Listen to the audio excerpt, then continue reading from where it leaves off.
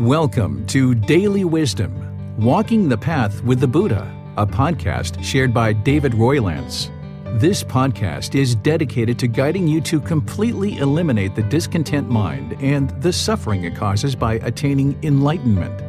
Learn and practice the teachings of Gautama Buddha that will guide you to fully attain a peaceful, calm, serene, and content mind with joy. To support this podcast, visit patreon.com/supportbuddha or visit buddhadailywisdom.com, where you will discover a full range of courses, retreats, and online learning resources to assist you on the path to enlightenment. Now, here's our teacher to share more.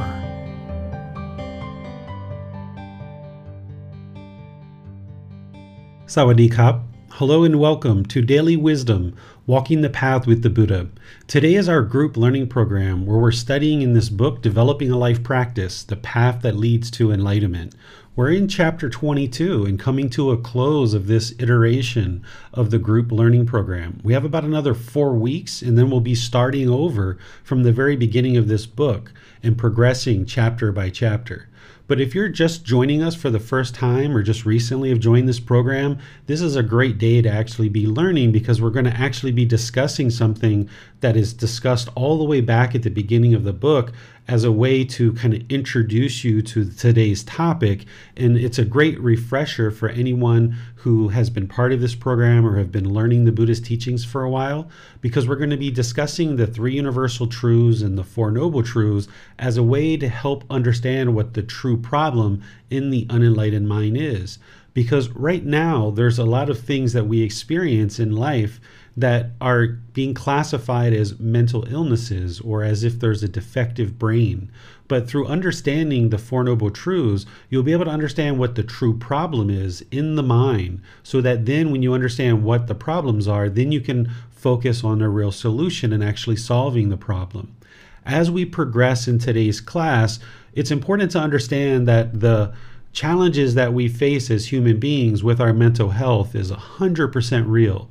Human beings experience things like sadness, sorrow, grief, pain, displeasure, anger, frustration, irritation, annoyance, guilt, shame, fear, boredom, loneliness, shyness, all kinds of discontent feelings and others that are experienced in the human mind and really plague our existence, and we really struggle.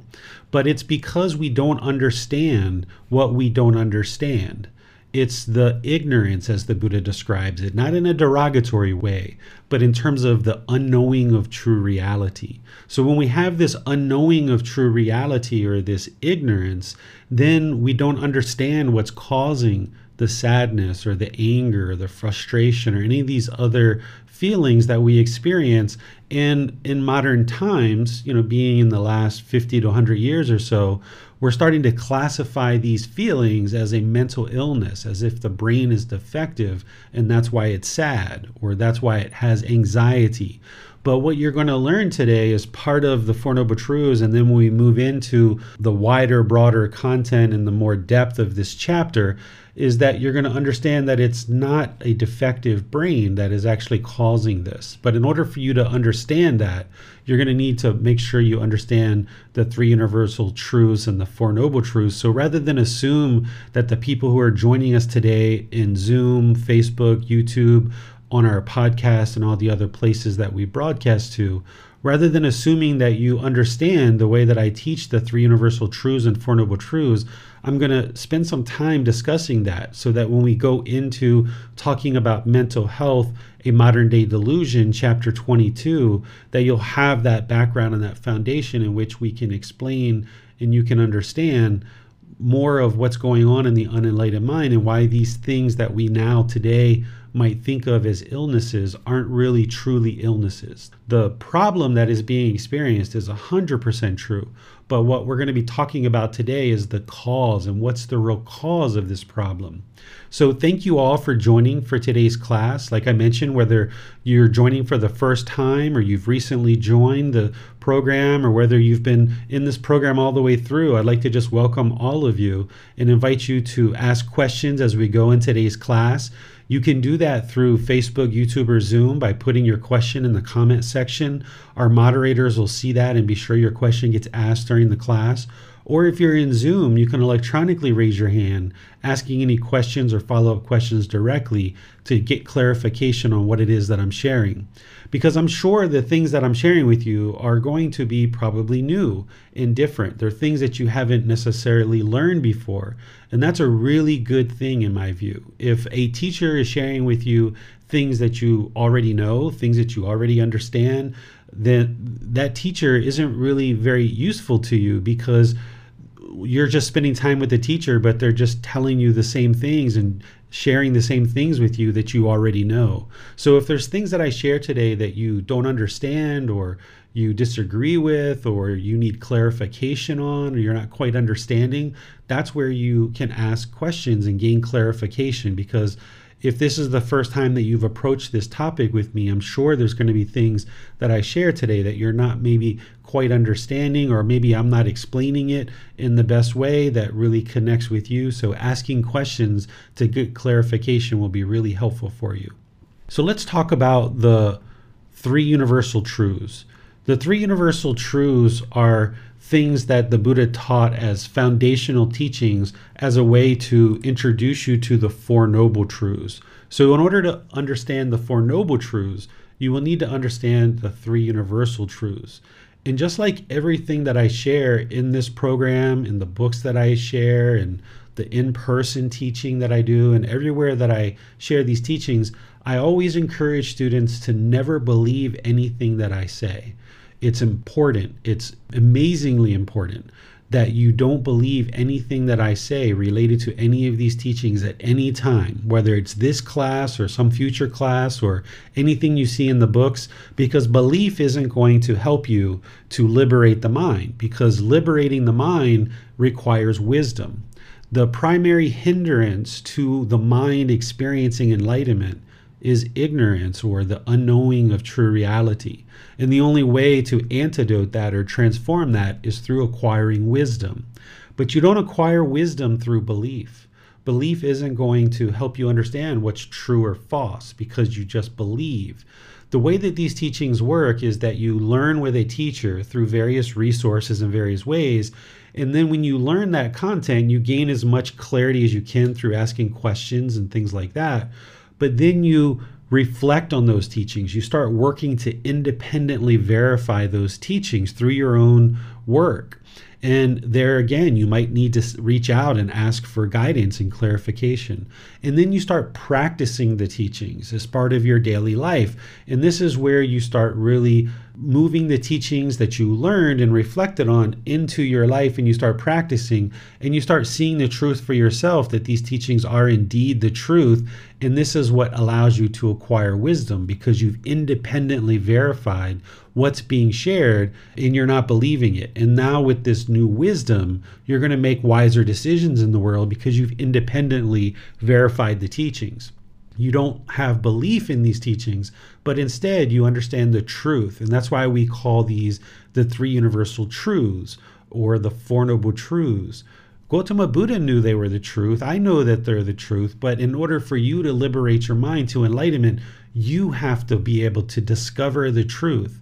And you may be able to do that to a certain degree in a class like this, but it's more likely going to take you time outside of class to reflect and start practicing the teachings, so that gradually, slowly but surely, you can see more of the truth. And this is where you'll see the condition of the mind gradually improve, where discontentedness will start to slowly diminish.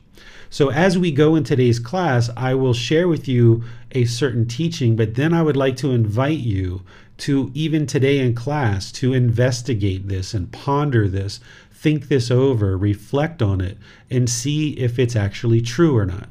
So this first universal truth of impermanence, this is the universal truth of impermanence, where the Buddha essentially says that everything is constantly changing, that there's no permanent state, that material objects and possessions, our relationships, various thoughts, ideas, states of mind, everything in the world is constantly changing. So like this cup right here that I have, this mug, At one time, it wasn't a mug, it was earth because it's a ceramic mug. At one time, it was earth, it was different pigments, it was different things, but it's been compiled and put together to create this mug, and now it's a mug. But at some point, this mug will break, it will fall apart, it will deteriorate. It's not going to permanently be a mug because of the universal truth of impermanence. We know that this possession, this particular object, is not permanent because it arose and then it changes because the color is slowly fading. And then over time, it will be eliminated. It will cease to exist.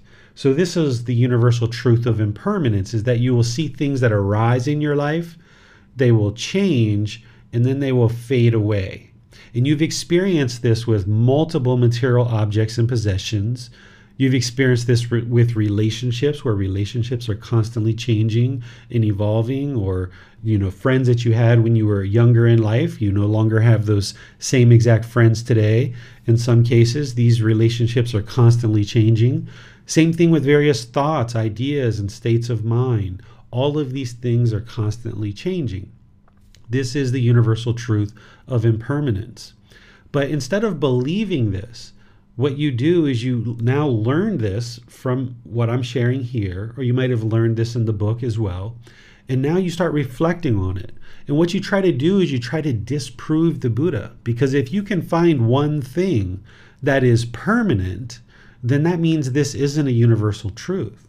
If you can find something that's permanent, then you'll know that this isn't a universal truth and it doesn't make sense, so therefore it's not true.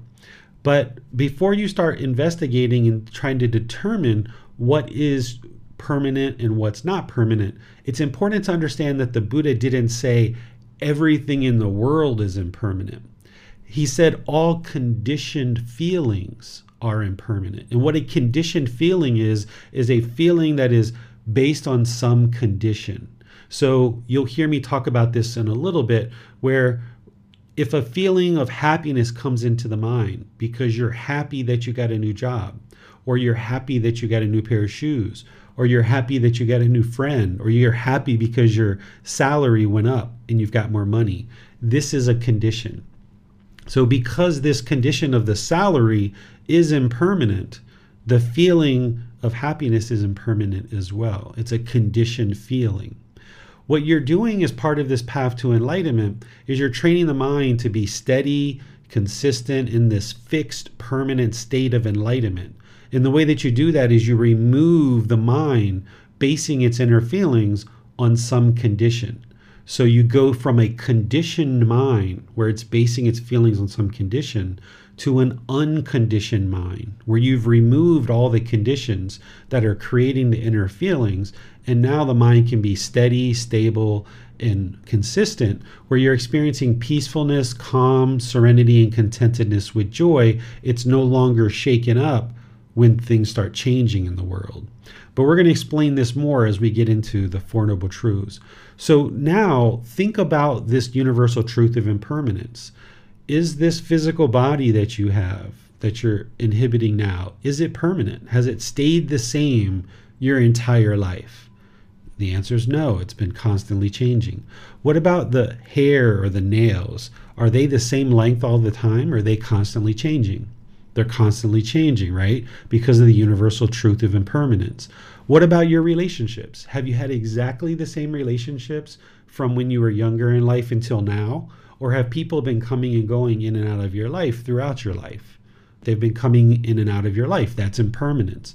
And since we talked about salary and jobs, have you had the same exact salary and job your entire life? Or have things been changing with your occupation and your salary? Things have been changing, right? And what about your teeth? Are your teeth permanent? Or have you had different teeth come and go? Have you had different shades of teeth? What about different possessions that you have? Have you had the same car? Have you had the same clothes? Have you had the same shoes? Do you sleep in the same bed every single night your entire life?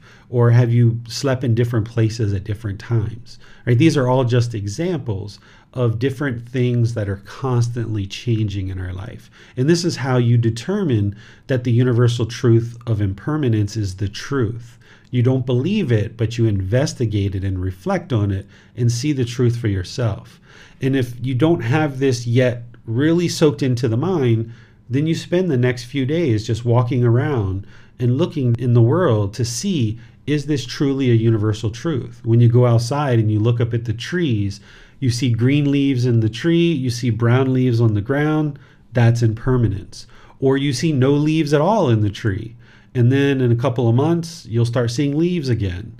Or you go outside of your house and you see mountains of snow. And then you go out the next day and you see more snow. And then you go out in a few months from now and you see no snow and it's slowly melting. This is all impermanence. So the more you understand the universal truth of impermanence through observing the natural environment around you, then it gets soaked into the mind and you deeply understand impermanence, which is important to understand the Four Noble Truths. So if you have questions on this, I'm going to pause at the end of the three universal truths and allow you to ask any questions that you like, so that if you feel that something is permanent, you can mention that and I can help you to look at it more closely. The second universal truth is called the universal truth of discontentedness. Here, some people refer to this as suffering, but I don't use the word suffering, and I'll explain to you why as we go here. I use the word discontent, discontented, or discontentedness. And when the Buddha describes this, he describes three feelings that the unenlightened mind is going to experience. It's going to experience pleasant feelings like happiness, excitement, elation, thrill, exhilaration, euphoria. The unenlightened mind is going to experience painful feelings like sadness, anger, frustration, irritation, annoyance, guilt, shame, fear, stress, anxiety. All of these are very painful.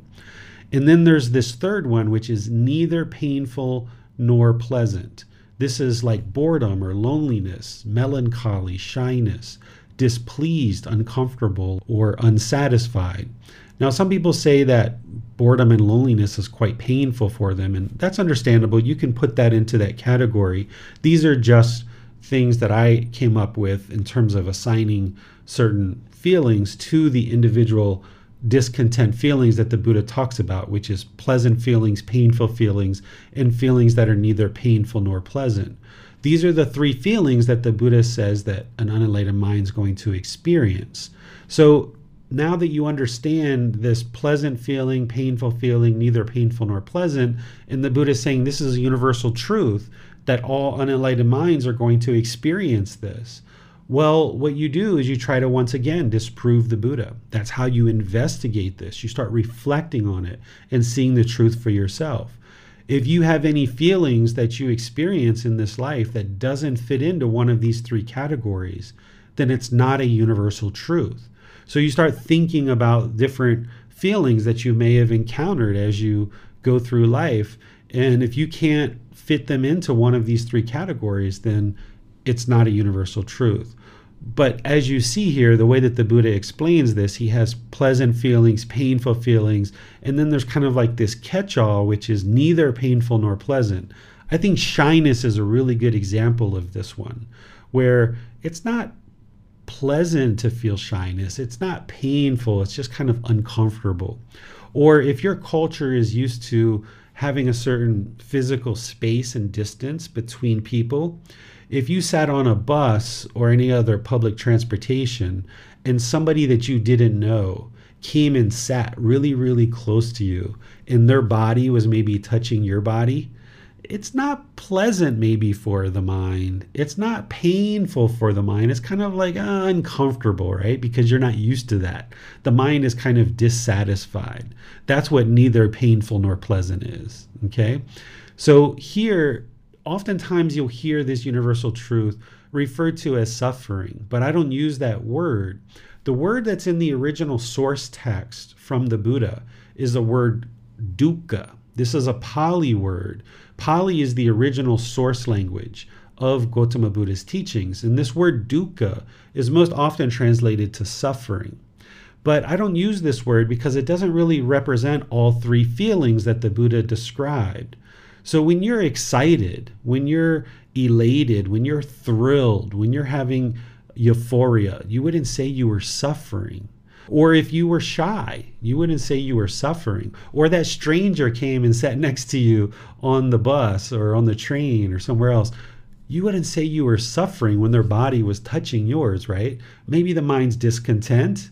Maybe it's discontented, it's discontentedness. That's why I use this word, because the word suffering only really relates to this one feeling, which is painful feelings. Sadness, you probably feel like you're suffering.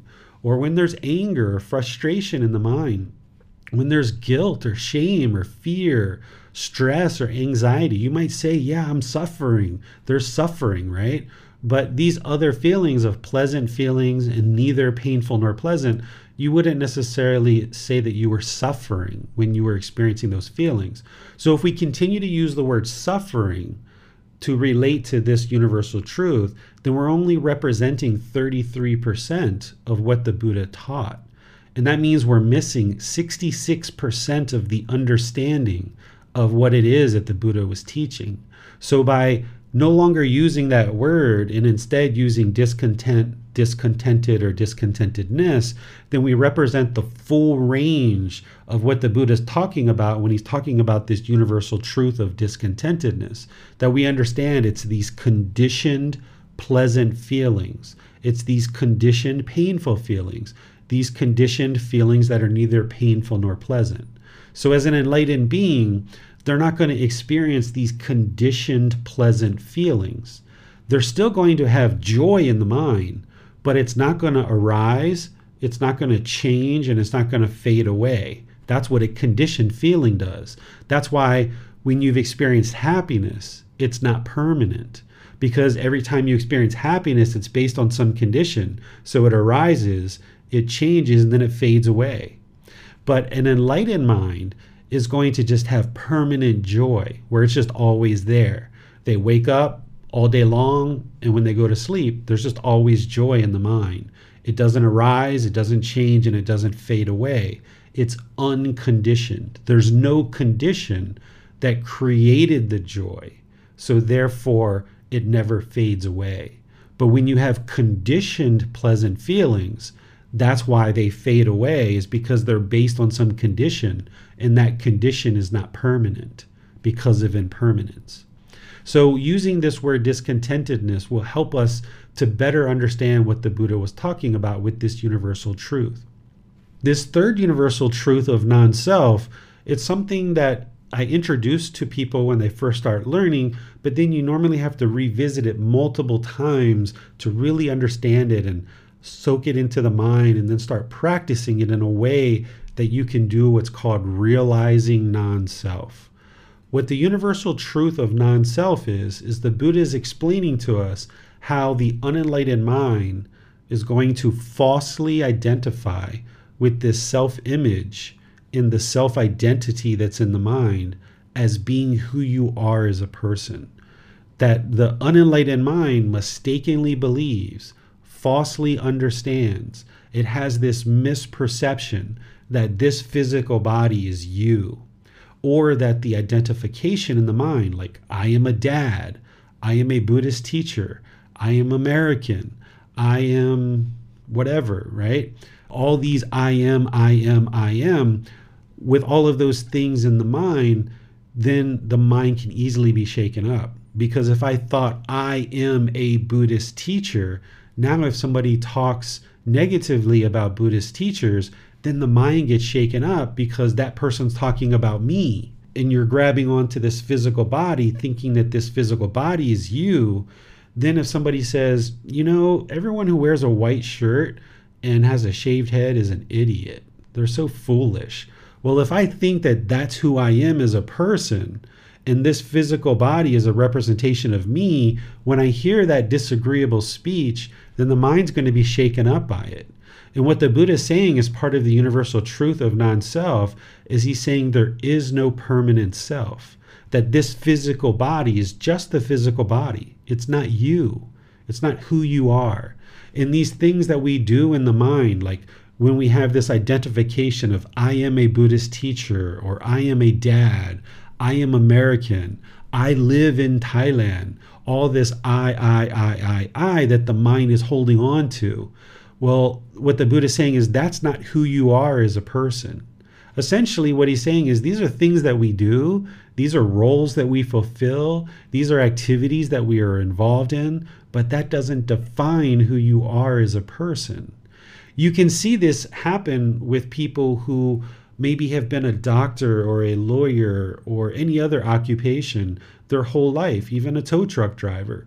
And they feel that I am a tow truck driver. And then 30 years, 40 years in, they retire, or maybe they get some injury. They can no longer do that job. And now they feel like less of a person because they identify with being a tow truck driver, or they identify with being a doctor or a nurse or an engineer or any other occupation, because the mind doesn't understand this impermanence, that you can't permanently be a tow truck driver. You can't permanently be a doctor or an engineer. So now if the mind grabs onto it, thinking that that's who you are as a person, when these things start to change and shift, now you feel like less of a person and your mind's discontent. You might have even experienced this when you were in a relationship with somebody. If you were in a relationship with a significant other, either as a boyfriend and girlfriend or husband and wife, and you identified with being a wife, or you identify with being a husband, or you identify with being a boyfriend or a girlfriend, when that relationship ended, there was a certain part of you that maybe wanted to reach out and get another boyfriend or another girlfriend right away, because you felt like part of your identity was gone, of who you are as a person. But this universal truth of non-self, the Buddha is explaining, that's not who you are. There is no permanent self. And the more that you understand this and you start letting go of holding on to this self-image and this self-identity, then the mind can be at ease and it can be peaceful. But as long as we cling to these things, thinking this is who we are, the mind can't be peaceful and at ease, because it's going to be shaken up by all of this impermanence that's happening around us. Because the unenlightened mind is falsely thinking that there is a permanent self. But since there is no permanent self, the mind can easily get shaken up by it. So I'm just going to pause here before we start talking about the Four Noble Truths. See if there's any questions that you guys might have about these three universal truths. And remember, the way that you ask questions is through Facebook, YouTube, or Zoom. You can put those in the comment section, or you can raise your hand electronically in Zoom and ask any questions that you like. Hello, teacher. As for the first universal truth, I work as an English teacher from maybe 10, 11 years until now. Is this a kind of permanence? No, because it's only been the last 10 or 12 years, right?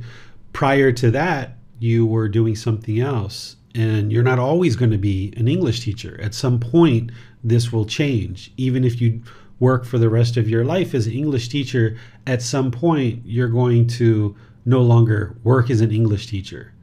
Even if it's the last week of your death, for the last week prior to dying, you're not going to be teaching English. You're going to be in the process of dying, right? But if the mind is clinging to being an English teacher, then while the mind is and the body is dying, when there's this death, the mind is clinging and holding on, not wanting to die and fearing death, because you're holding on to this world, and there's going to be discontentedness at the time of death. Well, thanks, teacher. Let's go to Marcy. Thank you, Teacher David. This non-self is something that I've been trying to really work on. And I wasn't sure if there was something that you could direct me towards in forms of like a meditation or some way, because I have been struggling with this, just because a lot of things I identified myself as being, I have lost. So I'm kind of having a little bit of a trouble there. Yeah, what I normally do when people are starting to approach realizing non-self, understanding that there's no self there, is spend time helping you in personal discussions, because it takes time asking you questions, being sure that you are understanding what this universal truth is all about. And there's usually multiple discussions, and then there's a meditation as well that will help you. But I usually don't really guide you in doing that until I ensure that you understand what the universal truth of non-self is, because it wouldn't really benefit you if you didn't have that understanding first. So I know you and I are talking tomorrow, or at least my tomorrow. I think it's your tonight. We can talk about it then if you like. Well, on Zoom, we have a question from Jan. She writes, how would you recommend we understand feeling calm? Would this be a conditioned feeling if we feel discontent when calmness ends? Or could this be unconditioned if we don't feel attached to feeling calm? We just notice when we are and when we are not without discontentedness. Yeah, right now the calm is impermanent because there's conditions in the mind that are creating the stress or the anxiety or other things like this. But when you eliminate all those conditions that are causing those things, that's where the mind can maintain its calmness permanently, because there's nothing there shaking it up.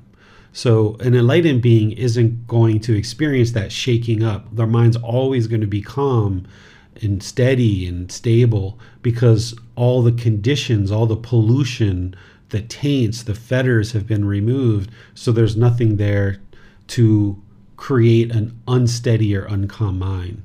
But right now, you're going to experience periods of calm, and then there's going to be periods of the mind shaking up. But what you should start noticing as you progress more and more is the periods of calm will be longer and they'll be deeper. There'll be more calmness. It'll take more and more to shake up your mind as you progress. And then eventually you get to the point where nothing shakes up your mind at all. On Facebook, Parikshit writes, Venerable Teacher, some people tell emptiness or voidness as universal truth based on the discourses on emptiness. Is that a universal truth for enlightened beings?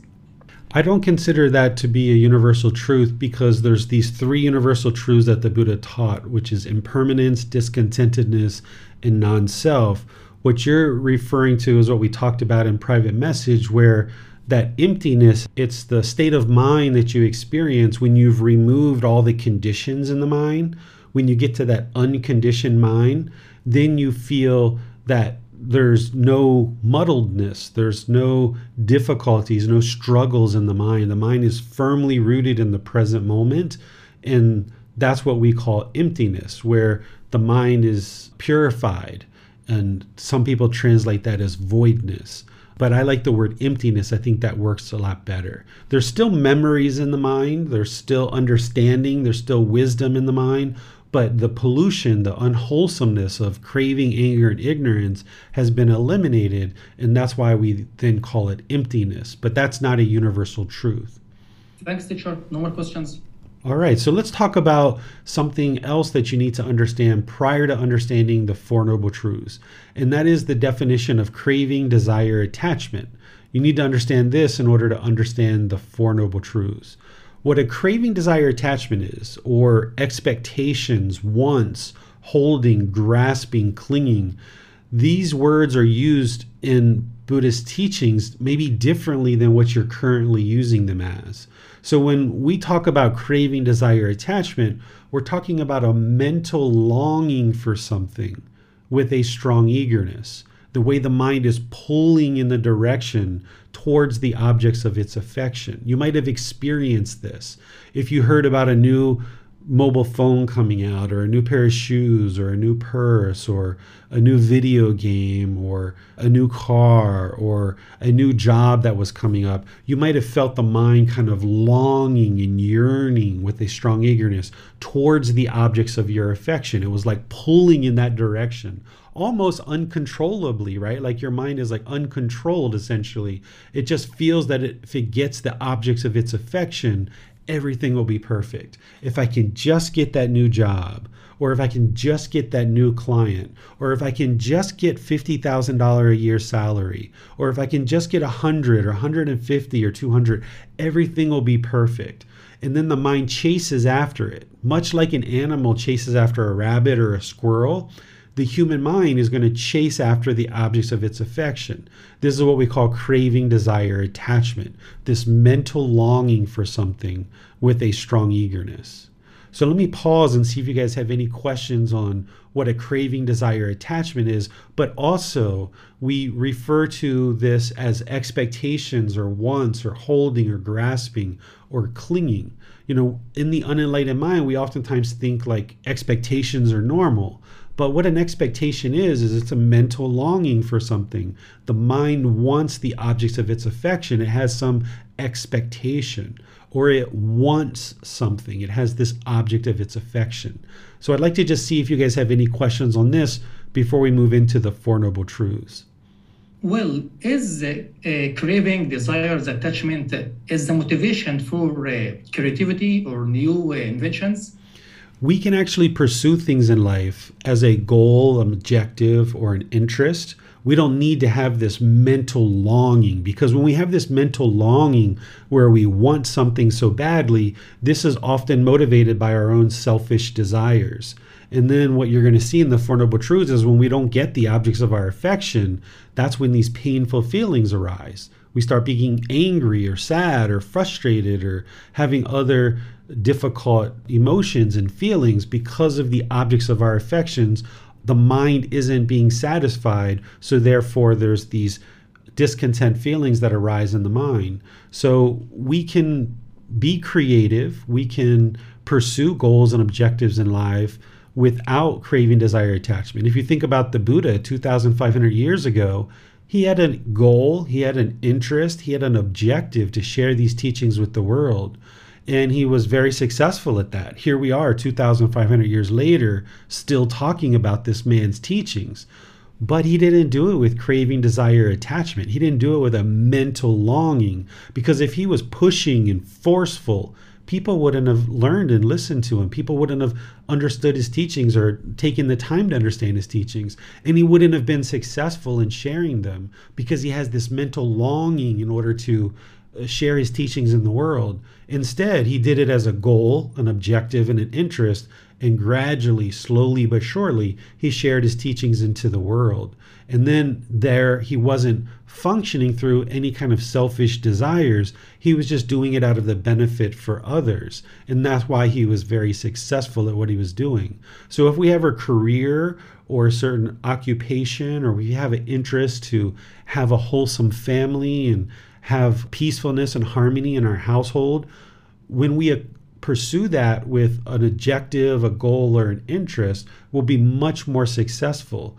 When we're doing it with craving, desire, attachment, that's when we actually start causing a lot of problems in our life, in the life of others as well. Thanks, teacher. No more questions. All right, so now discussing the Four Noble Truths.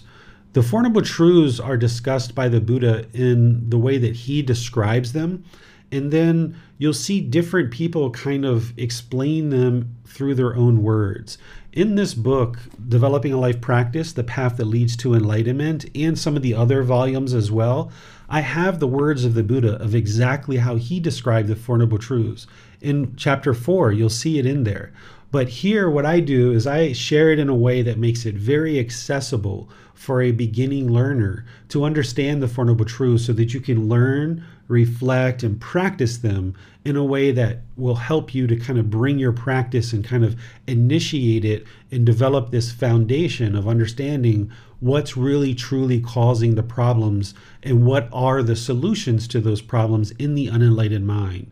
So here, what I'm going to share with you is the way that I describe these Four Noble Truths. And then as you progress in your practice, you might actually decide to explore and investigate how the Buddha taught them, because there's additional insight there that you can glean from the actual words of the Buddha. This is one of the rare situations where I actually use my words to introduce you to something, because I think it will help you a lot better. So the first noble truth I share it as: everyone that is unenlightened will experience discontentedness. So if you experience those conditioned pleasant feelings, painful feelings, and feelings that are neither painful nor pleasant, then you know that your mind is currently unenlightened. So if you experience that happiness, excitement, elation, thrill, euphoria, that's a conditioned feeling. The mind is discontent. It's uncalm. It's unsteady. If you experience sadness, anger, frustration, guilt, shame, and fear, you know that your mind is unenlightened because it's experiencing discontentedness.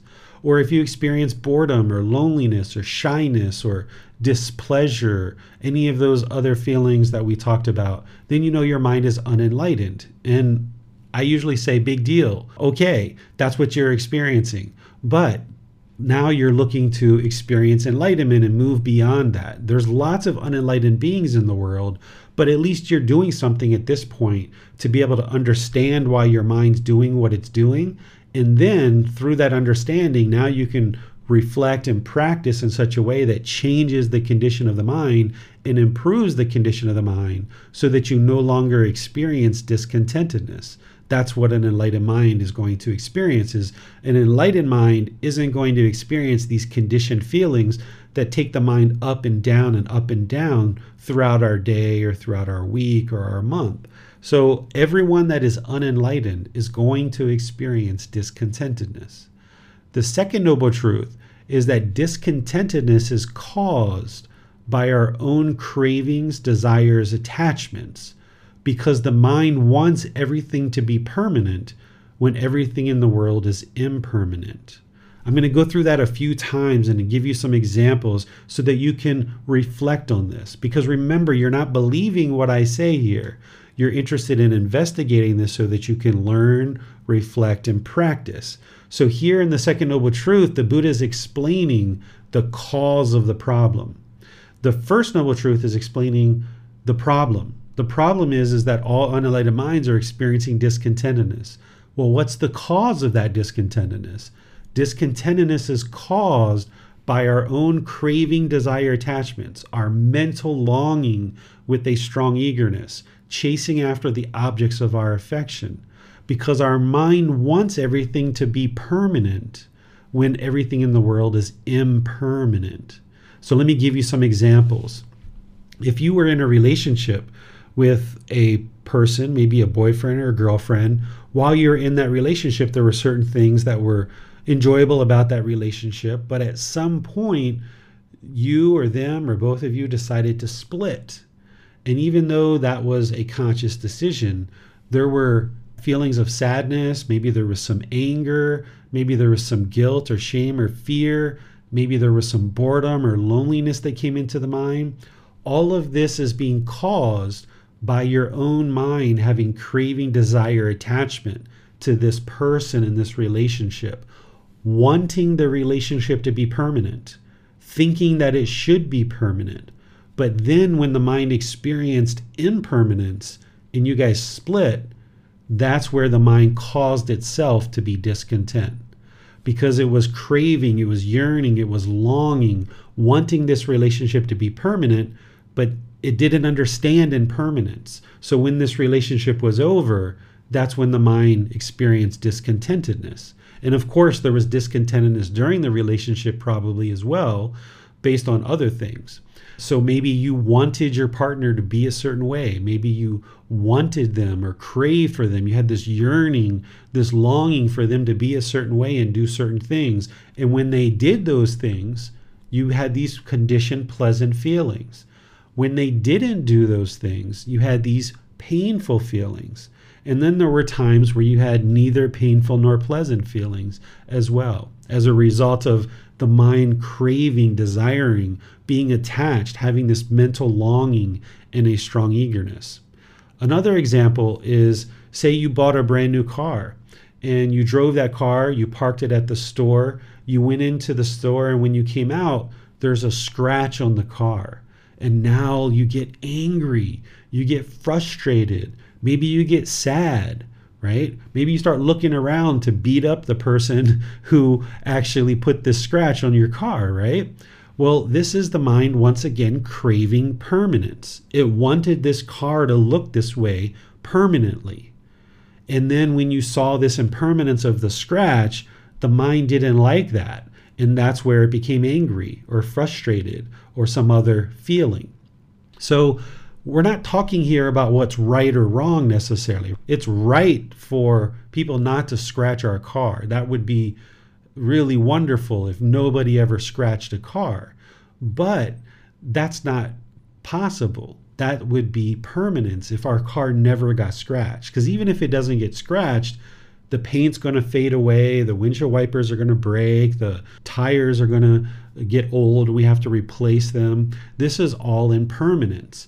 But what happens is the mind craves this permanence. So when you get a flat tire, the mind gets angry because there's a flat tire. Well, it's kind of like, that makes sense. It's impermanence, right?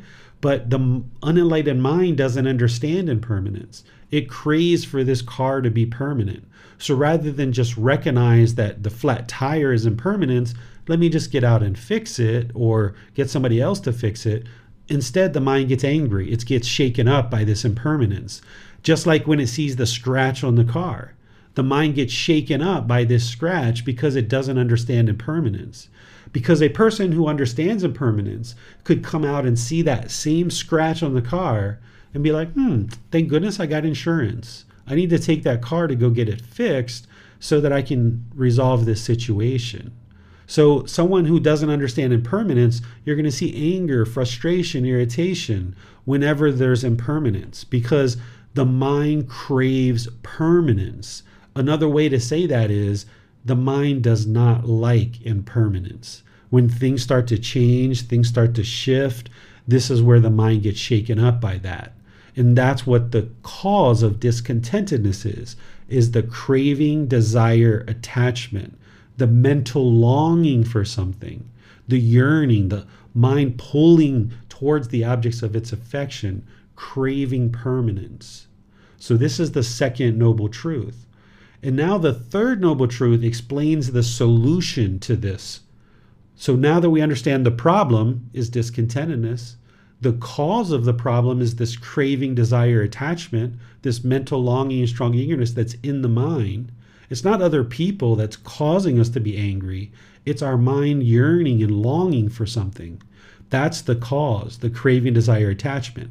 So now the third noble truth explains the elimination. It explains the solution to the problem. The elimination of discontentedness is possible by eliminating craving, desire, attachment, training the mind to no longer have this mental longing with a strong eagerness.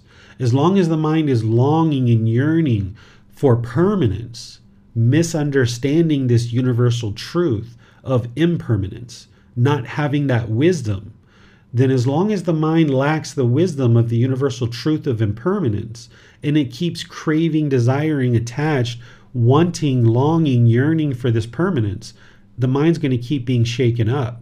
So if you can train the mind through this path to enlightenment that the Buddha shares to eliminate craving, desire, attachment, then you can 100% eliminate discontentedness in the mind, which means the mind will no longer experience anger, sadness, frustration, irritation, annoyance, guilt, shame, fear, boredom, loneliness, shyness, grief, resentment, jealousy, despair, displeasure. All of this can be eliminated from the mind because you're the one that's causing it. Your own craving, desire, attachment, this mental longing for something to be permanent. And since your mind is the one that's causing it, this is why you can eliminate it. Because if other people are causing us to be angry, then that means we have to train 7.5 billion people in the world to do things our way. And that's impossible for everybody to be trained to do things your way. So instead of training 7.5 billion people, you only have to train one mind. And that's going to be challenging enough, is you just train your own mind to eliminate craving, desire, attachment, along with other things. And this will eliminate discontentedness. And the fourth noble truth is the Buddha explaining the way forward, or the path, the complete solution to eliminate discontentedness is the Eightfold Path. The path to eliminating discontentedness is the Eightfold Path. So he's pointing the way here in the fourth noble truth, saying, if you learn, reflect, and practice the Eightfold Path, then this is what will eliminate your discontentedness.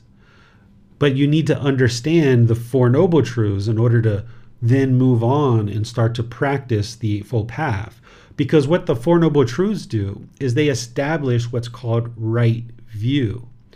Right view is looking out at the world, understanding any feelings and emotions that you experience, they're all being caused by your own mind.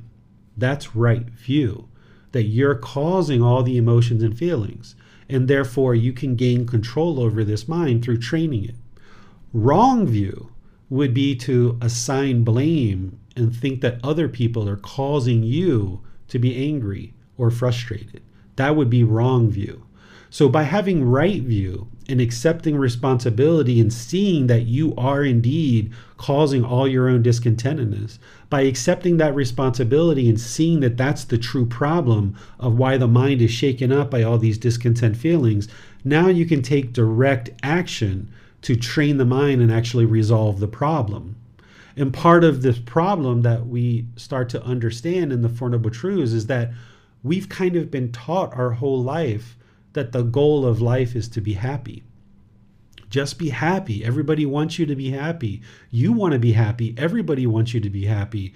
And we're oftentimes taught that chasing after wealth or material possessions is what's going to create happiness, or having the job of our dreams, or having a certain salary or income, or having a certain partner that looks a certain way and functions a certain way.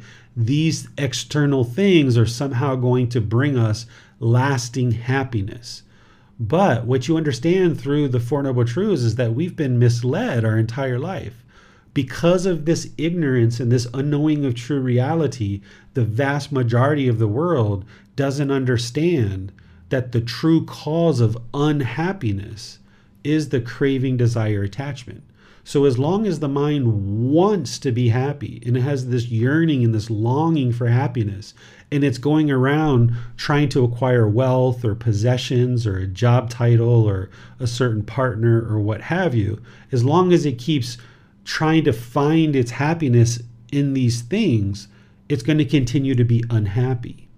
Because these feelings of happiness, you might get those pleasant feelings initially when you get a certain income or you get a certain job or you get a certain object of your affection. You're going to get those temporary happy feelings, but then they're going to fade away. This is why you haven't been able to accomplish permanent happiness, because you're trying to create permanent happiness through acquiring some material possession or some job or some income or some salary or some car or house or something like this. These things are impermanent, and therefore they can't create lasting satisfaction. They can't create permanent inner fulfillment because they are themselves impermanent. And as long as you base your inner feelings on these impermanent conditions, then that feeling of happiness or excitement that you get, it's going to fade away. It's going to be impermanent, just like the condition that you're basing it on. So the goal in life is not to experience permanent happiness, because you can't accomplish permanent happiness because it's based on some condition. But you can experience permanent joy. Joy is a mental state as opposed to a feeling like happiness. So we can experience this permanent joy by eliminating the mind longing and yearning with craving, desire, attachment, trying to fulfill the objects of its affection. And instead, what I would suggest that you create in the mind is this goal, this objective, this interest to be satisfied with what is, no longer chasing after the objects of your affection. You still will have goals and objectives in terms of your career or a family or a relationship, but it's when you have this longing and yearning for it that you're setting yourself up to fail. Because you might have a longing for a new pair of shoes and you go get the new pair of shoes, but it's only a matter of time before that fades away. And now that you've had those pleasant feelings, now the mind slips into painful feelings. And then when you experience those painful feelings, you think the only way to solve that is to now long and yearn for something else. So now I want more money. And now you get more money. And then you're happy for a while. And then that fades away and you're back to painful feelings. And now I want something else and I want something else. The mind is stuck in this cycle where it just keeps going around and around and around and around, continuing to roam and wander and chase after the objects of its affection, much like an animal chases a rabbit or a squirrel. So let me pause here and see what questions, if any, that you guys have on the Four Noble Truths. Well, this is how to eliminate discontentedness that we cause to ourselves. What about discontentedness that others cause for us? I mean, it seems that sometimes others lead us to experience anger, frustration, and so on. There's never a time where anyone is causing you to be angry. If you're in a conversation with somebody and anger arises in your mind, it's because of your own craving, desire, attachments. It's your own wants. It's your own expectations. There's something that the mind is grasping onto and wanting to be permanent or expecting. And when you don't get the objects of your affection, that's where the mind experiences the anger, those painful feelings. Whereas if you get the objects of your affection, then you experience these conditioned, pleasant feelings. And in the unenlightened mind, when we lack wisdom, when we have this ignorance, we don't see a problem with these pleasant conditioned feelings. We think that that's what life's all about, is chasing after the objects of our affection. And when we get the objects of our affection, we get this happiness and this excitement, and we think this is what life is all about. But as long as you allow your mind to chase and long and yearn for these pleasant feelings, it's only a matter of time before those conditions that created the pleasant feelings change, and now you're going to be right back where you started from with painful feelings. But we don't oftentimes associate the mind longing for pleasant feelings as also being the cause as why we experience these painful feelings.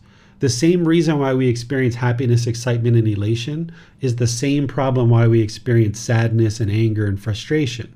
That if I wanted my wife to clean the house, for example, and I wanted this really badly, and I yearned for it and I longed for it, whenever the house is clean, I'm going to be happy, I'm going to be excited, I'm going to be thrilled.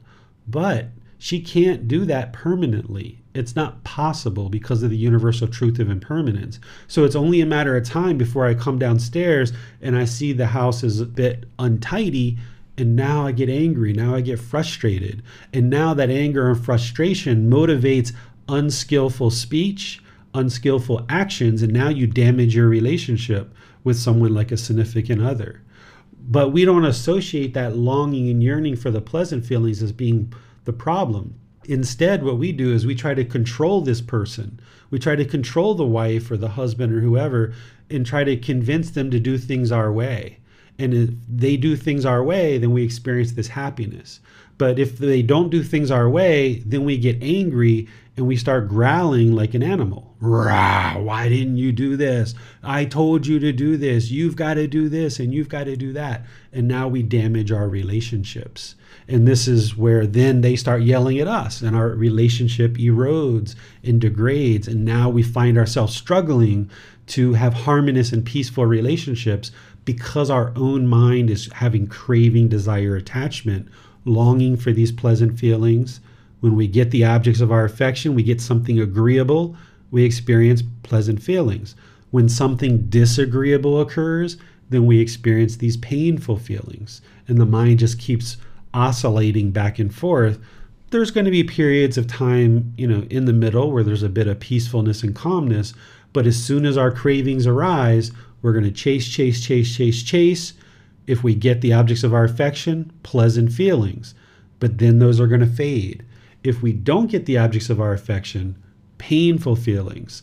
And now we're highly discontent.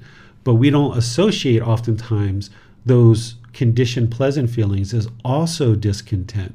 Because if you've ever experienced happiness, excitement, and elation, maybe you twisted your ankle, or you dropped your phone, or you jumped up and down and hit your head, or other things like this.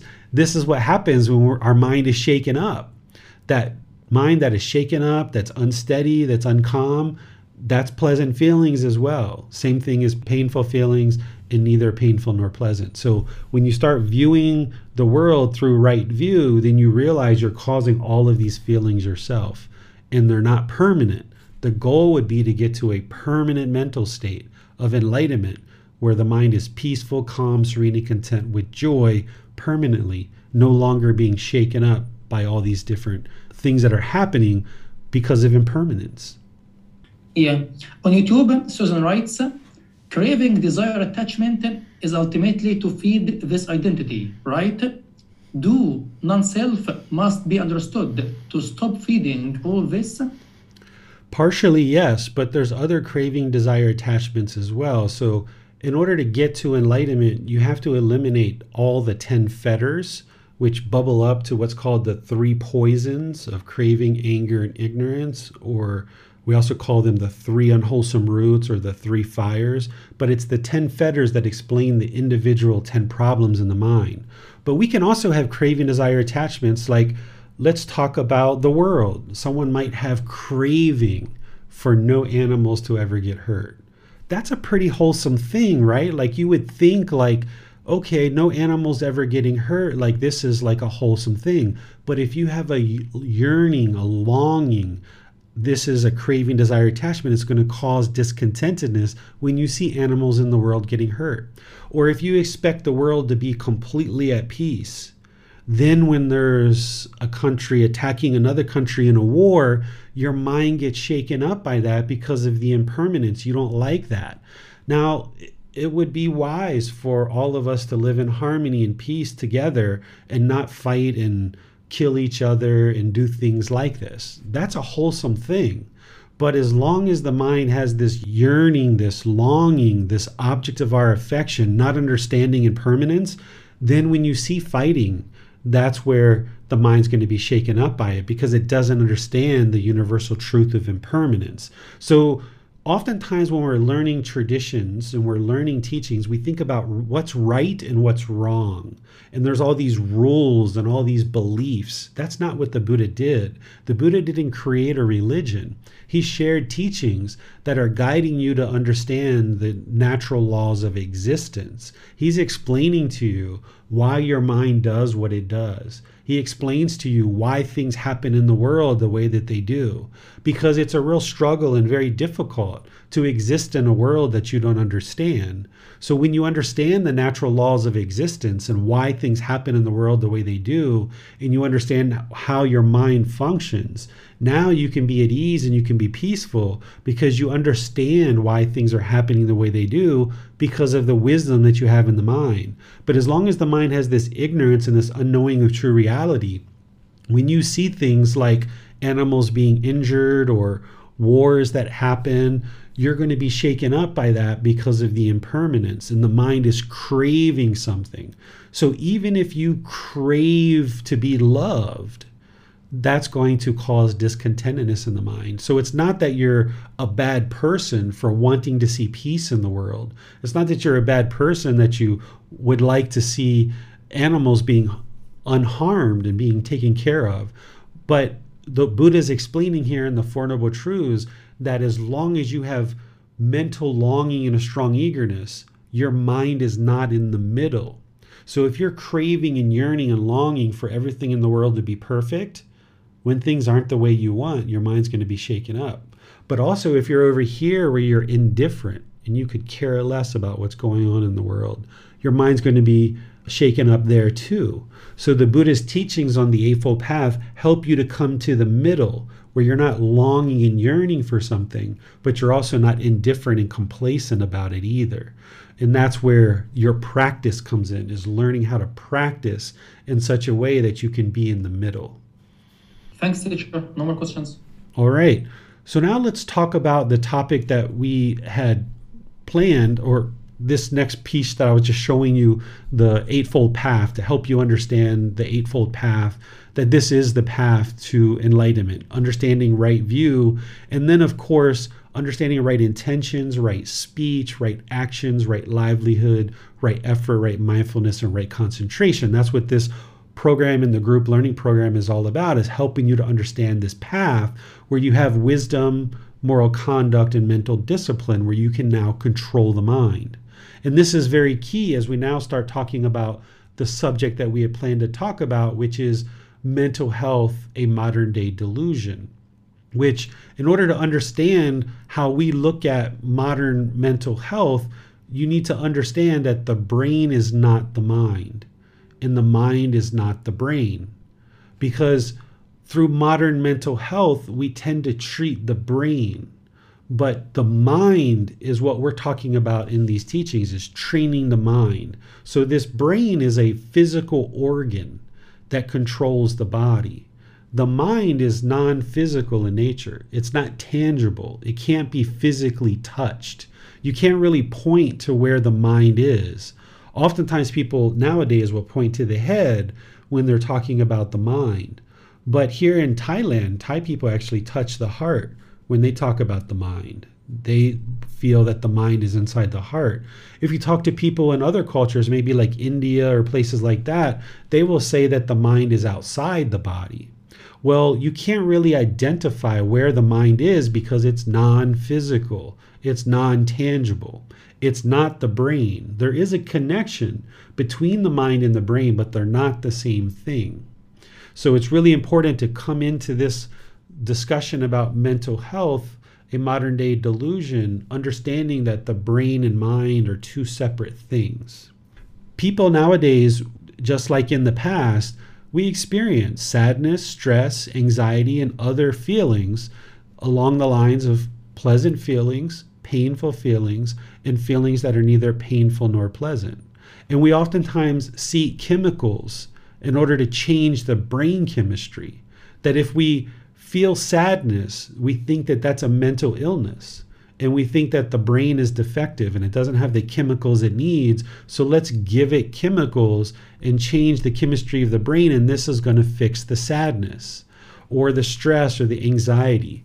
But if you understand the Four Noble Truths, then you understand that it's not chemistry in the brain that's causing these feelings that we experience. It's craving, desire, attachment. So we're treating a problem through wrong view. We have this ignorance, this unknowing of true reality in society, where we think that the problem of these discontent feelings is chemically based. We think it's based on the chemistry of the brain rather than what the true real problem is, which is craving, desire, attachment. And when we understand that it's not the chemicals in the brain, and we can then start focusing on what the real problem is, which is eliminating craving, desire, attachment. And that's where we see the discontentedness gradually diminish and is actually eliminated. Whereas if we keep treating brain chemistry with medications, while this can be helpful to a certain degree, depending on what the problem is, it's not a permanent solution. It doesn't solve the problem permanently, because as soon as a person who has craving, desire, attachment gets off medications, then they're going to still experience sadness and stress and anxiety because they haven't solved the underlying root cause of what the painful feelings are, which is craving, desire, attachment. So brain chemistry doesn't cause discontentedness. So therefore, discontentedness cannot be eliminated through changing brain chemistry. Essentially, the mind needs to be trained to let go. It needs to be trained to let go of this craving, desire, attachment, because the opposite of craving, desire, attachment is letting go. Craving, desire, attachment is this longing, this yearning, this strong eagerness of wanting the objects of our affection, grabbing onto those and thinking that they're going to create some lasting satisfaction. But if we can train the mind to let go, that in this example that I gave about if I wanted my wife to keep the house perfectly spotless at all times, if I let that go and realize that it's not possible for anybody to keep their house spotless at all times, it's not possible. So by letting that go and realize that sometimes the house is going to be a little bit cleaner, other times it's not, it's going to have a little bit of untidiness or dust here and there, then you can reside peaceful, calm, serene, and content with joy. Because if the mind craves for the house to be permanently tidy and permanently clean, then there's going to be a situation where that doesn't occur because of impermanence. So as long as we hold on to that really tightly, wanting the house to be clean, then the mind's going to be shaken up whenever the impermanence happens. Or if we hold on to the car, wanting the car to always look the same with no scratches, then the mind's going to be shaken up. Or if we hold on to the relationship, thinking that we have to hold on to this person, then we're going to sabotage our relationships and we're going to crush it. And we're going to experience these pleasant feelings when we're with this person. We're going to experience painful feelings when we're away from this person. And then there's going to be times where we experience feelings that are neither painful nor pleasant as well. So the real problem here is the craving, desire, attachment in the mind, this mental longing and strong eagerness, not the brain chemistry. Examples of things that you might have come across in terms of symptoms that are labeled as mental illness is if you are a child and you had certain childhood trauma and the mind experiences sadness or painful feelings as a result of this childhood trauma. This is the mind that is holding on and clinging to memories and things that happened in the past. And now in the present moment, the mind isn't content. It isn't peaceful. So as a child, if we have this experience of being yelled at or beat by our parents or maybe sexually abused, or if we have some kind of bully in our school and those things have happened to us as a child, the mind will have a tendency to hold on to these things. And now in the present moment, there might be fear that's in the mind, or there might be resentment that's in the mind based on these past experiences that the mind is holding on to. Here, this is the mind when it's craving permanence. It holds on to these memories of the past, thinking that these things are going to maybe reoccur. And this is where the fear comes into the mind. There's also things like bipolar disorder, if you've ever heard of this one. What the symptoms of bipolar disorder are, there's many, but some of them, what you experience is the mind goes up into this really excited state, which is usually referred to as mania. And then at some point, the mind will come down into more of a depressive or a sad state. And then during this time, the mind might have these cravings for shopping or sex or have approval or self-worth or respect or things like this. And the mind kind of goes up and down throughout maybe the day or weeks or months. And this bipolar, they call it bi because it's two. It goes up to excitement and down to sadness. But what this is pleasant feelings of happiness, excitement, elation. The mind is craving and yearning and longing, chasing after the objects of its affection, and it's chasing.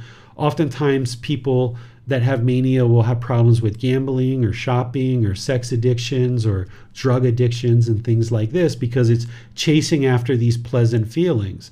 And then they'll do that enough that the mind will then crash and go into this depression or this sadness or these painful feelings because it can't maintain chasing after the objects of its affection through this craving permanently.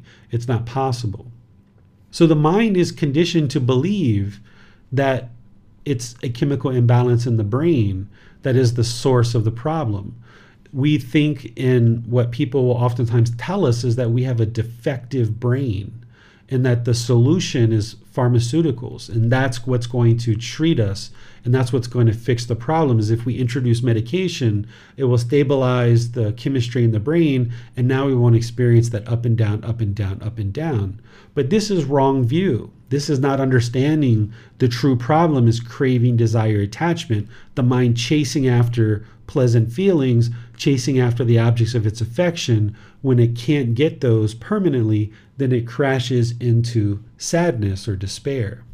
What the true source of the problem is this craving, desire, attachment, this untrained mind that leads to unwholesome intentions, speech, and actions. See, a person who is oftentimes labeled as mentally ill doesn't really conform to what society thinks as a person should behave in terms of their intentions, speech, and actions. And then there's this medicine that's introduced, and it's said that, okay, this medicine is going to maybe change the intention, speech, and actions of this person. But a piece of medicine, a chemical, can't change our intention, speech, and actions. The only thing that can change that is training. The mind, if it's untrained, it'll be shaken up. It'll lack the wisdom, it'll lack the moral conduct, and it'll lack the mental discipline. The being isn't able to control the mind because the mind is untrained. But if we keep going down this path of thinking that it's chemically based, there's a defect in the brain, there's some kind of disorder in the brain, then we never actually address the real root of the problem, the real source of the problem, which is craving, desire, attachment in the untrained mind. When we address the real problem, the untrained mind, and we eliminate the pollution, this is where we can see the intention, speech, and actions will gradually improve through gaining the wisdom of how to now function in the world. And now when we get rid of our craving, desire, attachment, and we train the mind to let that go, then we're also training to let go of the anger, the hatred, the ill will, because we're now also training to let go of the ignorance or the delusion or the confusion that the mind has, this lack of wisdom. We antidote that and we transform that with wisdom. And now with this wisdom of understanding that the real problem is craving, desire, attachment, we can eliminate the craving, desire, attachment, and the mind will no longer be basing its inner feelings on these impermanent conditions. So we won't be experiencing these conditioned pleasant feelings, painful feelings, and feelings that are neither painful nor pleasant, because all of that pollution has been eliminated from the mind. The mind is no longer yearning and longing for the objects of its affection. It's pursuing things as a goal, an objective, or an interest, realizing that sometimes it's going to be able to meet those goals and other times not. And when it meets those goals, it is peaceful, calm, serene, and content with joy. When it doesn't meet those goals, it's still peaceful, calm, serene, and content with joy, and it just makes additional plans to continue to work towards the goals instead of being all shaken up.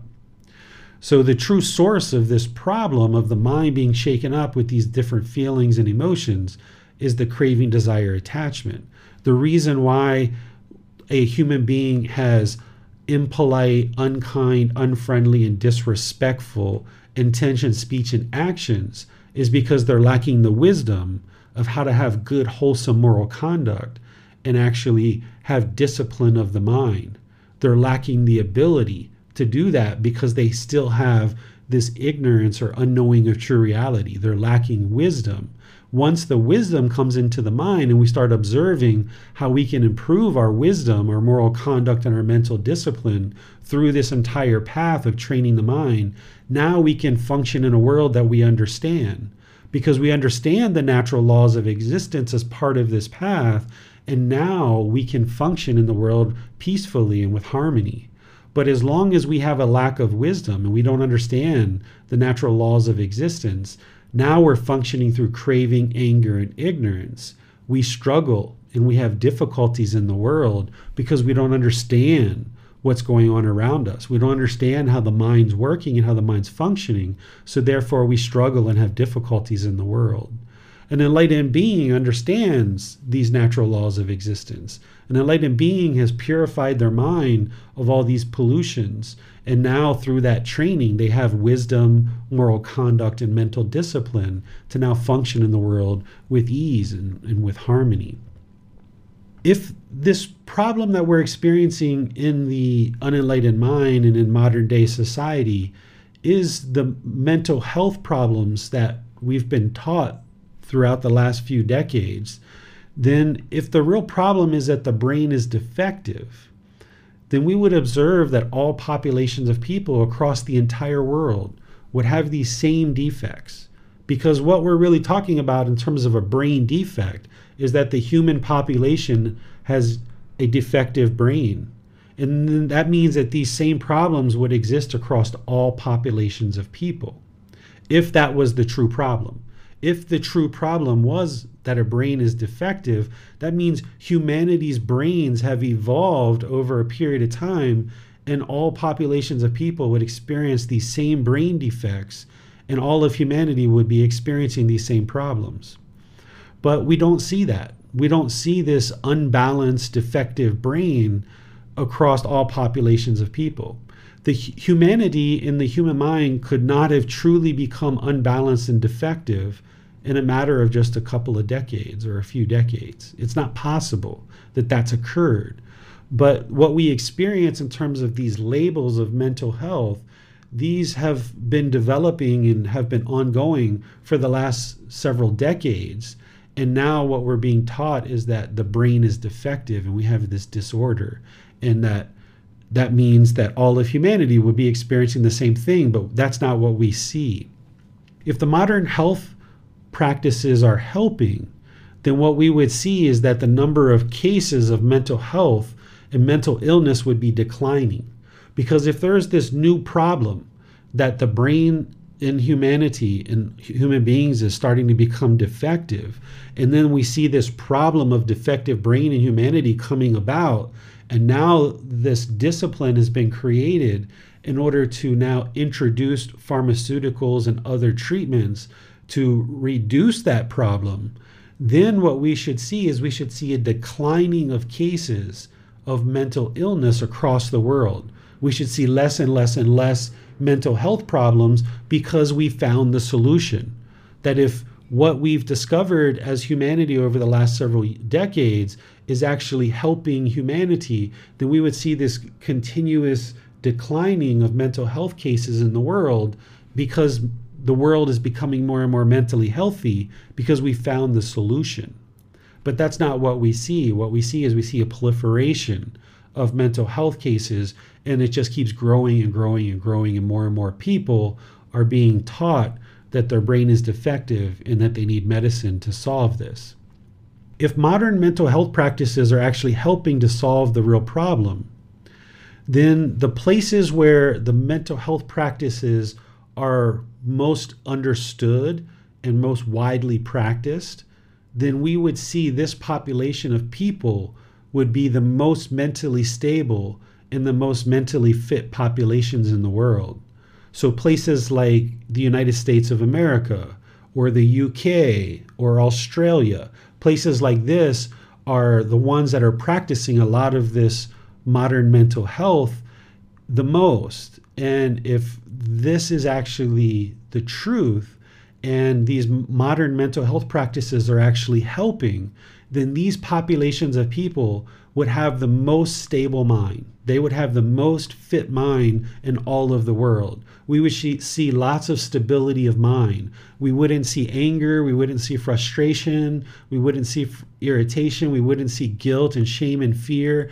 We would see people that have the ability to control their mind because these modern mental health practices are actually helping these populations of people. And we would see that the USA, the UK, Australia, and other places that practice this would have a lot of stability of mind.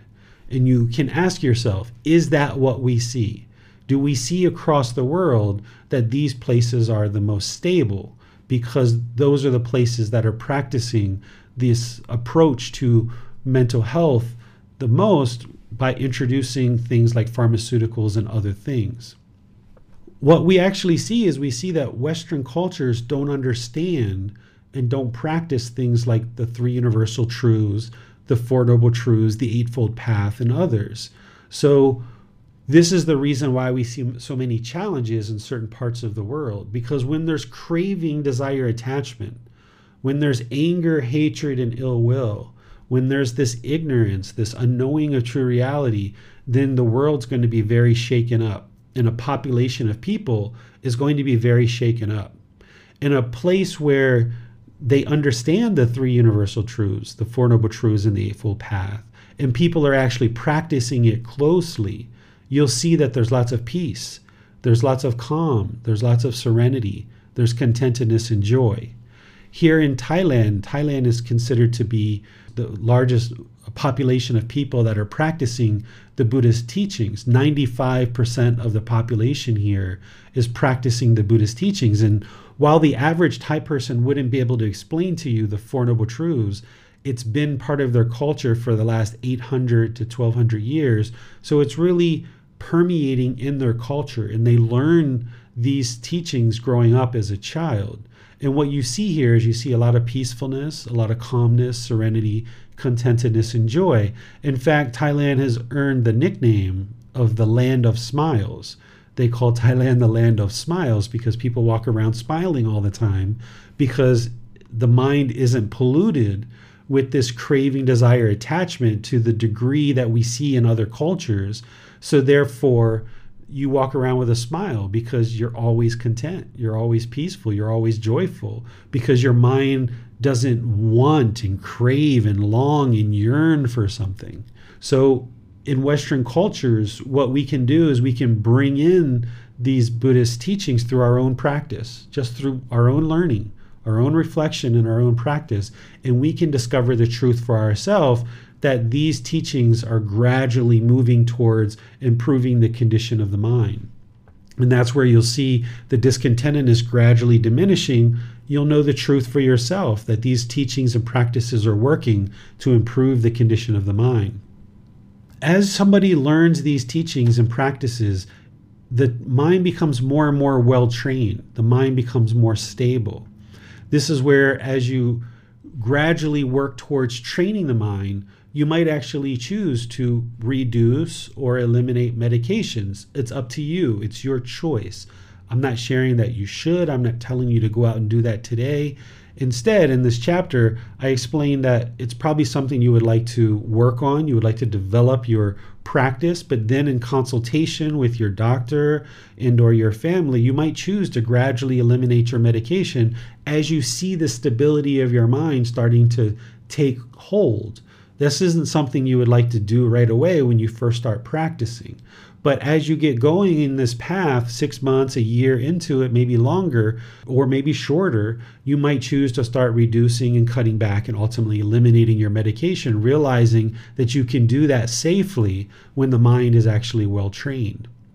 The other option would be to continue to take medication and continue to do these things that you continue to believe that your mind is defective or that the brain is defective and that you have this disorder and you're sick.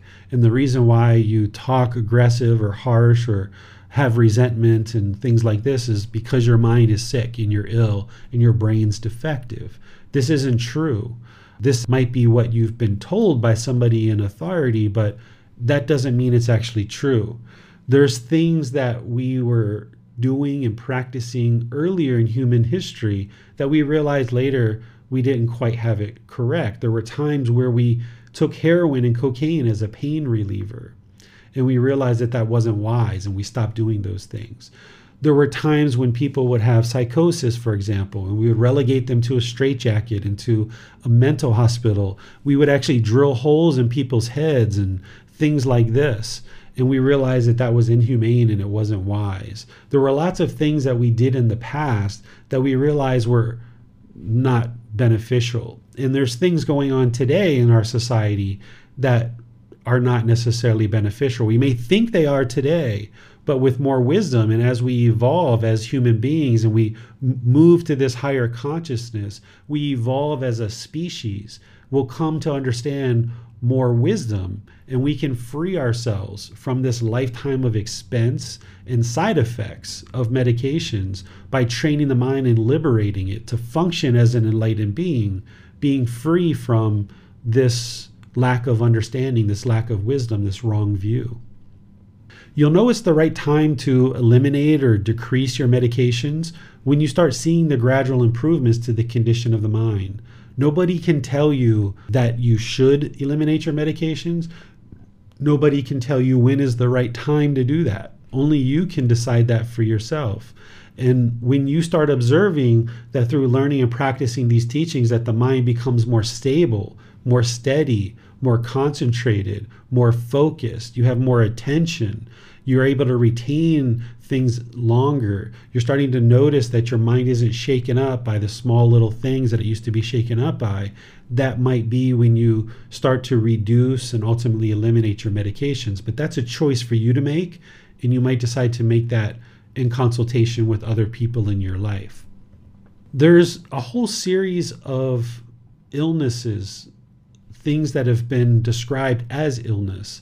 Essentially, what we've got this various collection of symptoms that are then a label is assigned to it and says that this is a sickness or this is an illness or this is how the brain has a disorder and we're now going to treat that.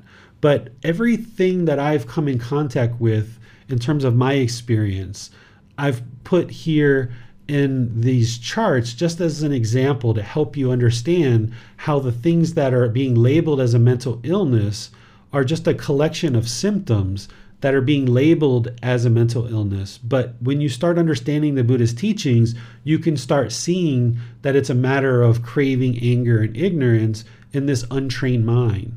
Something like ADHD or ADD, this is called attention deficit hyperactivity disorder or attention deficit disorder. This is where a person has symptoms of where they lack concentration. They lack the ability to focus and have attention. So the symptom is real, right? There's people who have a problem focusing with attention. They have problems focusing with concentration and clarity of mind. That's a real symptom. And the anguish and the challenges that that person experiences is 100% real. But calling it an illness or calling it a sickness or a defective brain doesn't actually solve the problem. The reason why the mind is having this problem of lack of ability to focus is because it just hasn't been trained to have concentration. The mind doesn't have discipline. The mind doesn't understand the wisdom of how to train.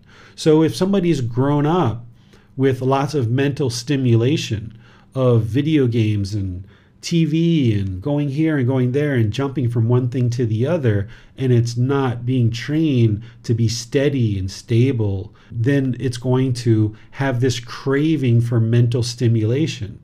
So that when our children are sitting in class and they're observing that a teacher is teaching in front of the class, if the mind is craving stimulation, then it can have a lack of attention. It can have an inability to focus and concentrate. But when we work with our children or we work with ourselves as adults to train the mind in things like breathing mindfulness meditation and practicing singleness of mind throughout our day, then we can train the mind to have attention and focus and clarity, being able to focus on one thing at a time for extended periods of time. And we won't have that pollution that's muddling our mind and making it very difficult to concentrate. Because as long as there's craving, anger, and ignorance in the mind, it's going to be very muddled and very difficult to concentrate and have focus and clarity and attention. So when people are seeing that a child or an adult has a lack of attention or focus, we're like, oh, that person's sick, they're ill, they have a mental illness, they have a disorder, their brain is defective, they need to go treat that as an illness. But yet it never really gets solved 100% going in that direction. But if you go in this direction of what I'm sharing with the Buddha's teachings, and you understand that it's just craving, desire, attachment, it's just this mental longing with strong eagerness, craving mental stimulation, and lacking the training in the wisdom of how to do that training, then when you understand that and you start working on that as an individual and you start learning this path, then you can actually see that the mind can be focused and have attention. And there's how you know you're learning the truth, because you went from this mind that was lacking focus and concentration to this mind that now has focus and concentration. And you know it's the training from these teachings that allowed you to do that. And that's how you know that your brain is not defective. If you're listening to me talk and you're understanding what I'm saying, your brain isn't defective. You don't have a disorder. You're just having symptoms of something that is inhibiting you from experiencing the fullness of life because the mind doesn't yet understand the wisdom of how to train to eliminate this craving, anger, and ignorance, this unknowing of true reality. Things like anorexia, bulimia, or other eating disorders. This is the mind craving for beauty. The mind has this mental longing and strong eagerness for beauty. We see pictures in a magazine or we see movies that have been photoshopped and clipped and modified with computers. And now that image of beauty starts to get craved in the mind, and we start craving to look like that, thinking that everybody should look the same. The mind's craving this permanence, that all women should look like this and all men should look like that, right? That's permanence. It doesn't exist. We all come in different shapes and sizes. And then also a person who's challenged with anorexia, bulimia, or eating disorders, they're associating and identifying this physical body or this self-identity as being who they are as a person. And this creates even more craving for looking a certain way in their mind. And now we resort to things like making ourselves vomit or not eating and thinking that's going to actually solve the problem. Well, if you've ever struggled with an eating disorder, you know that that doesn't actually solve the problem. You vomit, you get more sick, or you choose not to eat. You might get thinner, but you're never healthy mentally and physically. So the real problem here is that the craving in the mind, wanting this beauty, that's what the mind has to be trained, that everybody comes in different shapes and sizes based on the universal truth of impermanence, and train the mind to let go of this false image of what beauty is and realize that everyone can be beautiful. And this can help to train the mind that it's not sick in terms of the brain is defective. That's not why the person is choosing not to eat or vomiting or having some other kind of eating disorder. The real problem is that the mind is craving to look a certain way. And now there's this intention, speech, and actions, these actions of starving the body or making the body vomit, thinking that if you can get to this ideal image of beauty, that's going to solve the problem. But that's not permanent. You can't get to that. So solving the real problem, which is the craving, that actually solves the problem. Gaining this wisdom to understand the universal truth of impermanence and training the mind gradually and slowly, then the person can actually come to not have these eating disorders and be able to eat regularly and know that that's a normal thing. We could go through all of these different things that are currently classified as mental illness. There's this chart and there's one after this. But what I thought I would do is just pause here. This is everything that I was going to share with you guys for today, and see what questions you guys have about maybe these that I have on the screen that I'm sharing with you, or other ones in your life that maybe you would like to talk about. And there's certain ones that I understand and that I've researched, and that I was even diagnosed at different times with some of these things. And I went through this process of taking medicines for 24 years, thinking that my brain was defective and that I had a disorder and that I was going to be relegated to these medicines. But yet it never solved the problem. But after 24 years of doing that, I chose to do something different, which is learning and practicing these teachings and training the mind. And that's what ultimately solved the problem. And now that I've been sharing these teachings for a number of years, there's been other people that have experienced the same thing, where they were thinking that their brain was defective, they were taking certain medications, but then when they trained in these teachings, they observed that the condition of their mind gradually improved, and they were able to then move off of their medications with stability of mind and steadiness, and able to experience focus and concentration rather than all these symptoms that we experience and that are currently labeled as mental illnesses or defective brain or a disorder. Once you come to train the mind and you can see that your brain is quite fine, it's just an untrained mind. So I'll turn things over to all of you guys for any questions that you have, and we can discuss those for the rest of today's class. Well, Christopher has his hand raised. Let's go to him. Hi, teacher. Thanks, everyone.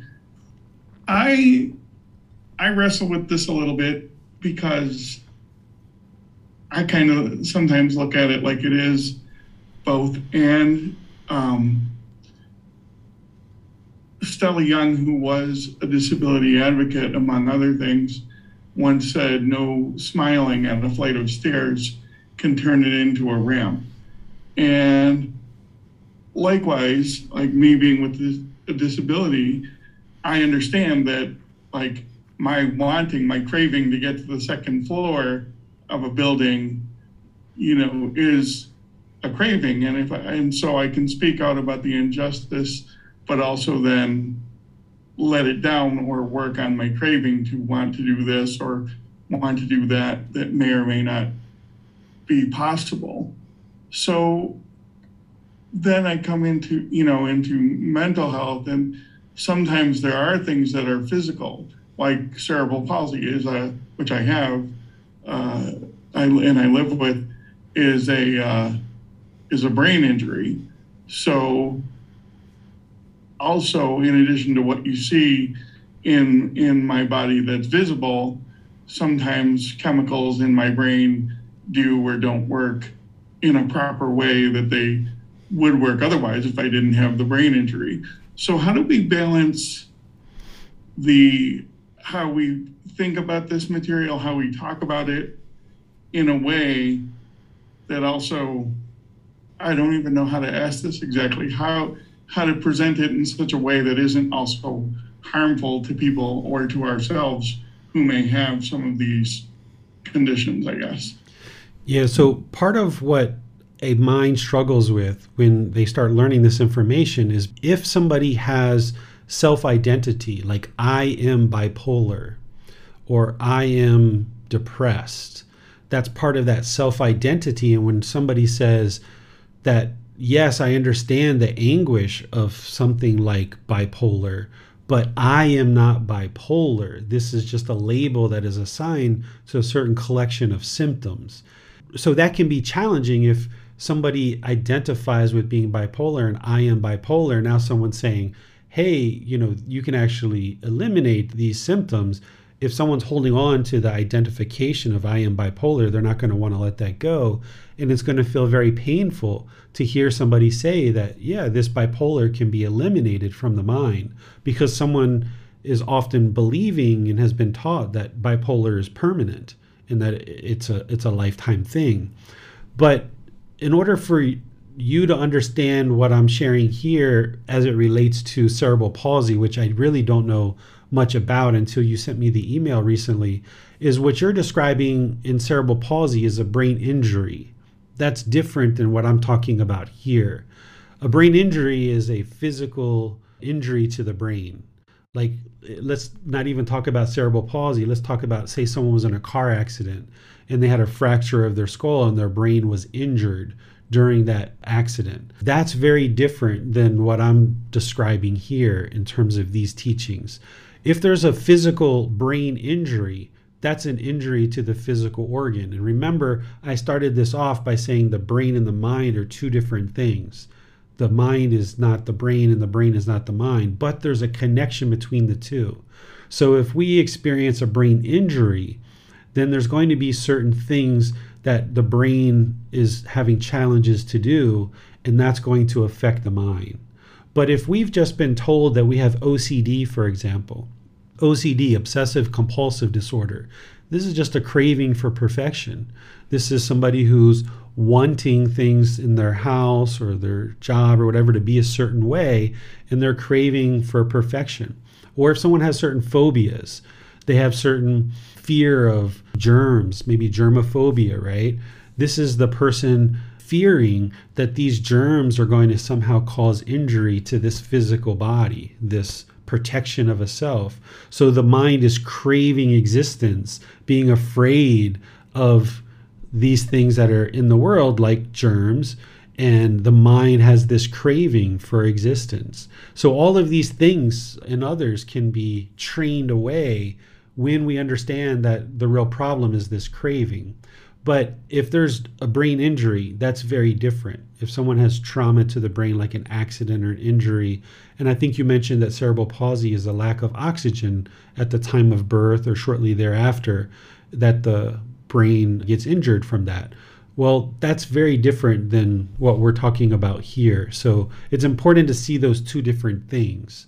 And if somebody has any of these things or has been labeled with one of these things that I'm sharing, what I'm sharing is the symptoms that you experience are 100% real, but the cause of what's actually causing it is not.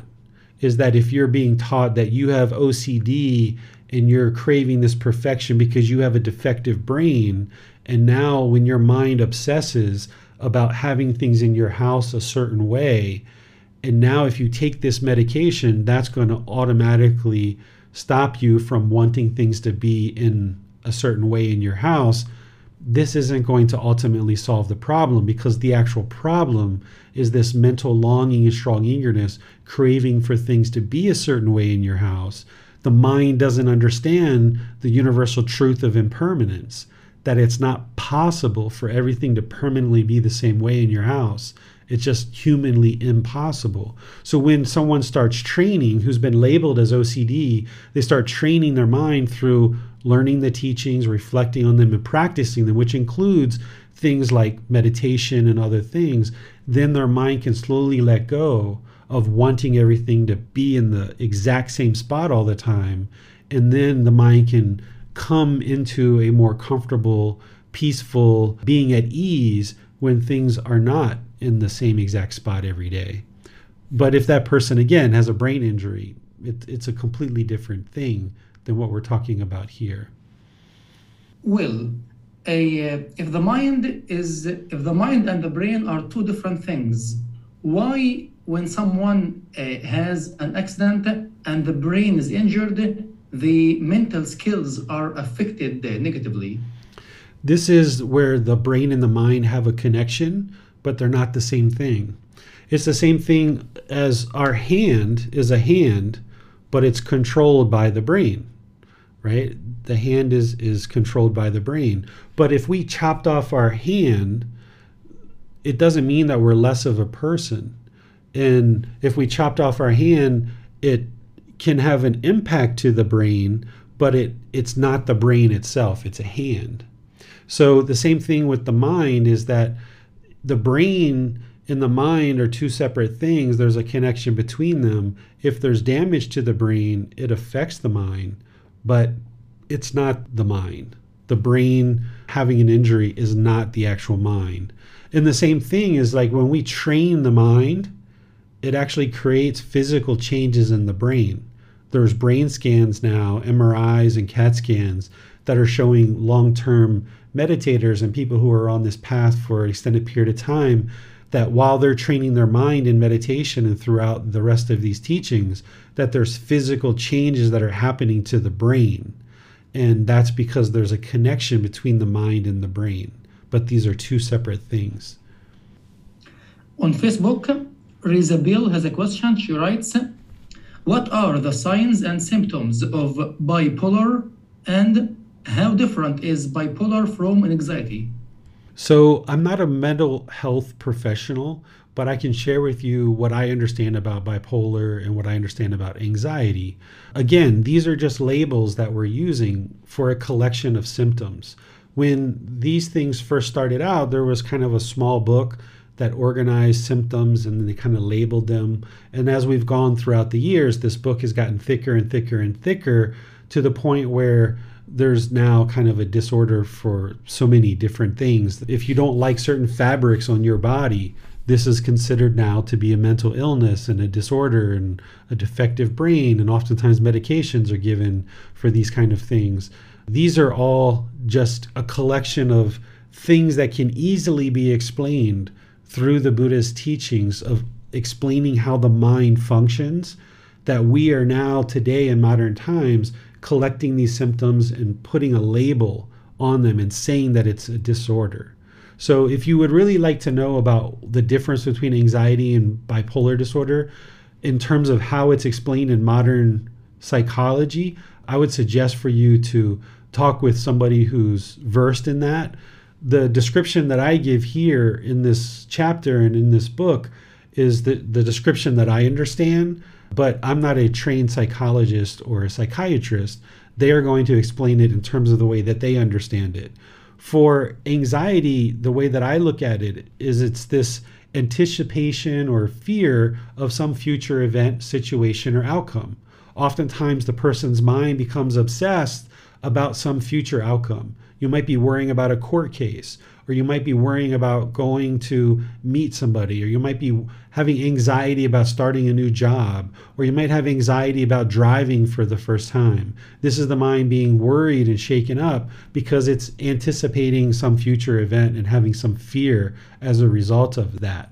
And this is just the mind craving for things to be a certain way, and the mind's not in the present moment. It's looking at the future and having this worry and fear, this anticipation about some future event that hasn't even happened yet, because the mind isn't trained to be in the present moment. So this anxiety comes over the person's mind and actually impacts what they're about to do a day from now, a week from now, or a month from now. And it affects their life because of the mind being shaken up by this anticipation or fear of some future event. Where a bipolar person, or a person who's been labeled as bipolar, they're going to experience this up and down, this excitement and elation and this depression or this sadness, and their mind's going to go up and down. And a person who is labeled as bipolar may also have anxiety as well. And all of these things in there are being described different ways. But with a well-trained mind, you can see that these things don't exist. As your mind becomes more and more enlightened, it's not going to have anxiety. It's not going to have this up and down. It's not going to have this fear of some future situation. You can actually train the mind to no longer experience those things. Also on Facebook, Parikshit writes, Venerable teacher, using chemistry of chemicals to treat discontentedness, isn't that causing more new contact? And contact itself is the cause of discontentedness? Isn't this like saying noise can be removed with the help of another noise? I understand your analogy there, but let me just back up to something you said, that discontentedness is not being caused by contact. Discontentedness is being caused by craving, desire, attachment, the mental longing, strong eagerness. And then there's contact through the six sense bases, which is not something we talked about today. We talk about in another program that it's through the six sense bases that we experience contact. And because there's craving there, that's what causes the discontentedness. But I understand your analogy of the way to solve a noise is to give it another noise. I understand that, but I'm not sure that I necessarily would share that as an example. But the way that I explain what we're doing in the mental health industry is we're looking at the wrong problem. We're saying that the problem is brain chemistry and we need to treat the brain chemistry and that's going to solve the mind. But in reality, what's happening is there's pollution in the mind with craving, anger, and ignorance, this unknowing of true reality. And because the mind is having all this mental longing and strong eagerness, all this anger, all this hostility, all this aggression, because of this ignorance and unknowing of true reality, the mind being untrained and polluted is affecting the chemistry in the brain. That this untrained mind is affecting the brain because there's a connection between the two. What modern mental health is doing is they're only looking at the physical structures of the brain. They see the chemistry's off and they think if they fix the chemistry, that's going to fix the mind. But if somebody doesn't understand and lacks the wisdom of craving, anger, and ignorance, the unknowing of true reality, there's no pill that can fix that. One of the things that modern mental health looks at in order to determine if you are mentally ill, the way they describe it, is they look at your actions. They look at your speech and your actions, and also the way that you think too. And if your speech and actions are a certain way, then they consider you to be mentally ill. But there's no pill that can solve and change your speech and your actions. It's only your training that can do that. So what's happening in mental health is we're looking at the wrong thing, and we're thinking that if we fix the brain, that's going to fix the mind. But we have it backwards. We have to fix the mind in order for the brain chemistry to regulate itself and come to equilibrium and be balanced. Well, let's go to Nick. Thank you, Bassam. Hello, teacher. I'd like to follow up on Christopher's and Bassam's question earlier about brain injuries, that sort of thing. The question arose kind of thinking of like athletes and military. Say someone has a TBI, a traumatic brain injury. There's different levels of that, like something from a simple concussion, from a hard hit in football, or, just doing some rounds in boxing, or slipping on the ice, bumping your head, concussions. Those are brain injuries. But there's also different levels. I've seen in the military, people missing half their head. Half the skull is carved out. And they're still walking around and talking. I guess, and I've been in tons of contact sports, and I've fallen down the stairs. I've bumped my head. I guess my question is, if you've had TBIs, can you train the mind still, since that's different from the brain? Can you train the mind to attain enlightenment?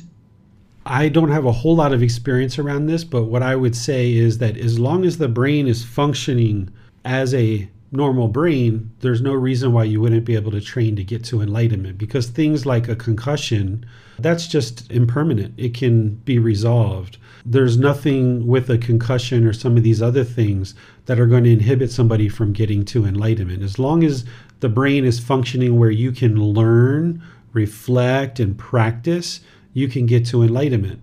But if somebody's incapable of reading, incapable of learning through videos or classes or in-person learning, then they're not able to take in content and evolve the mind, because the brain isn't able to do what it needs to do. Because in order for wisdom to get to the mind, we have to have eyes and ears that are functioning, that bring in the information into the brain, and then we understand it through the mind. So if these things aren't functioning properly, then someone's not going to be able to train the mind to get to wisdom.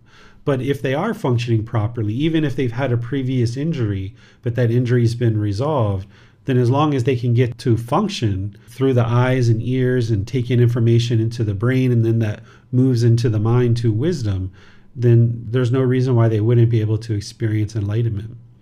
Thank you, teacher. I think I understand. So as long as you're able to learn, reflect, and practice, you're able to attain a higher consciousness. Right, because the way to get to that higher consciousness is wisdom. But if you're incapable of gaining wisdom to the degree that's needed in order to learn these teachings, you wouldn't be able to get to enlightenment. So if somebody has such a traumatic brain injury, like let's just say they can't even learn to walk after that, if they're not able to learn something like a bodily skill, they're probably going to have trouble to learn intellectually too. But there are also people who they don't walk, they don't talk, but they have the intellectual ability to learn intellectually. So everybody's a bit different, and it's really a case-by-case scenario where each person, if they're able to learn intellectually, they're going to be able to gain the wisdom and then train the mind and uncondition the mind to get to the point where it's experiencing enlightenment. Thank you, teacher. You're welcome.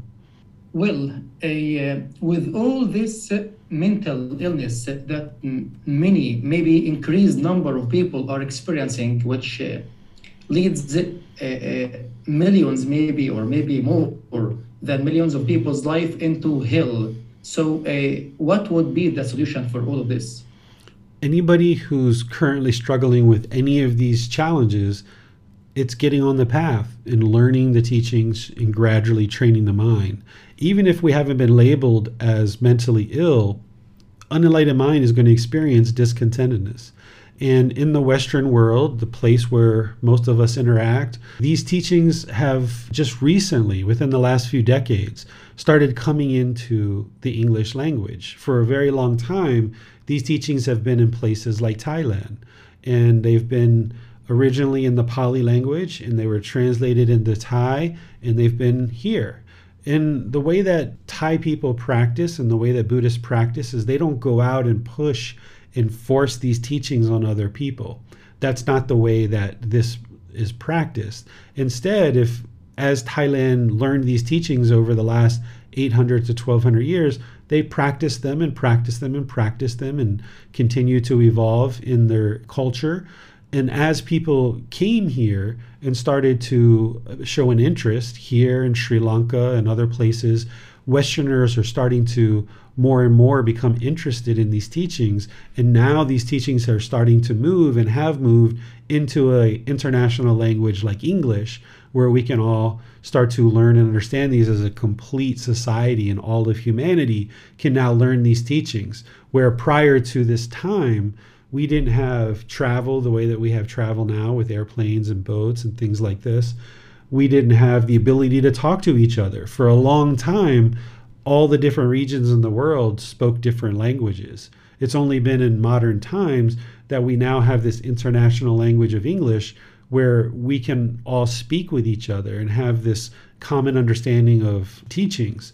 We also didn't have things like computers and written books and videos and podcasts. We didn't have the internet to transmit information across the world the way that we do now. So even though during the lifetime of the Buddha 2,500 years ago, he knew that his teachings would one day reach the entire world and the entire world would gradually experience enlightenment, he knew that it wasn't going to be in his lifetime. He knew that it was going to be much later.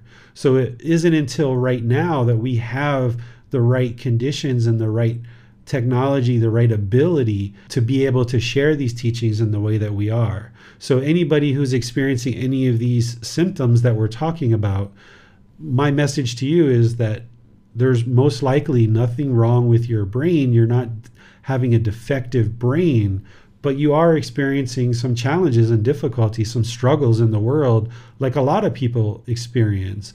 And the more that you learn and practice and train the mind, you can see the truth for yourself, that you can get to stability of mind, where the mind is stable, steady, and you can then function in the world with this wisdom, and you'll experience improved results. Where in the past, things that once created anger or frustration or irritation or fear or guilt in the mind, those things will gradually diminish as you learn and practice more and more.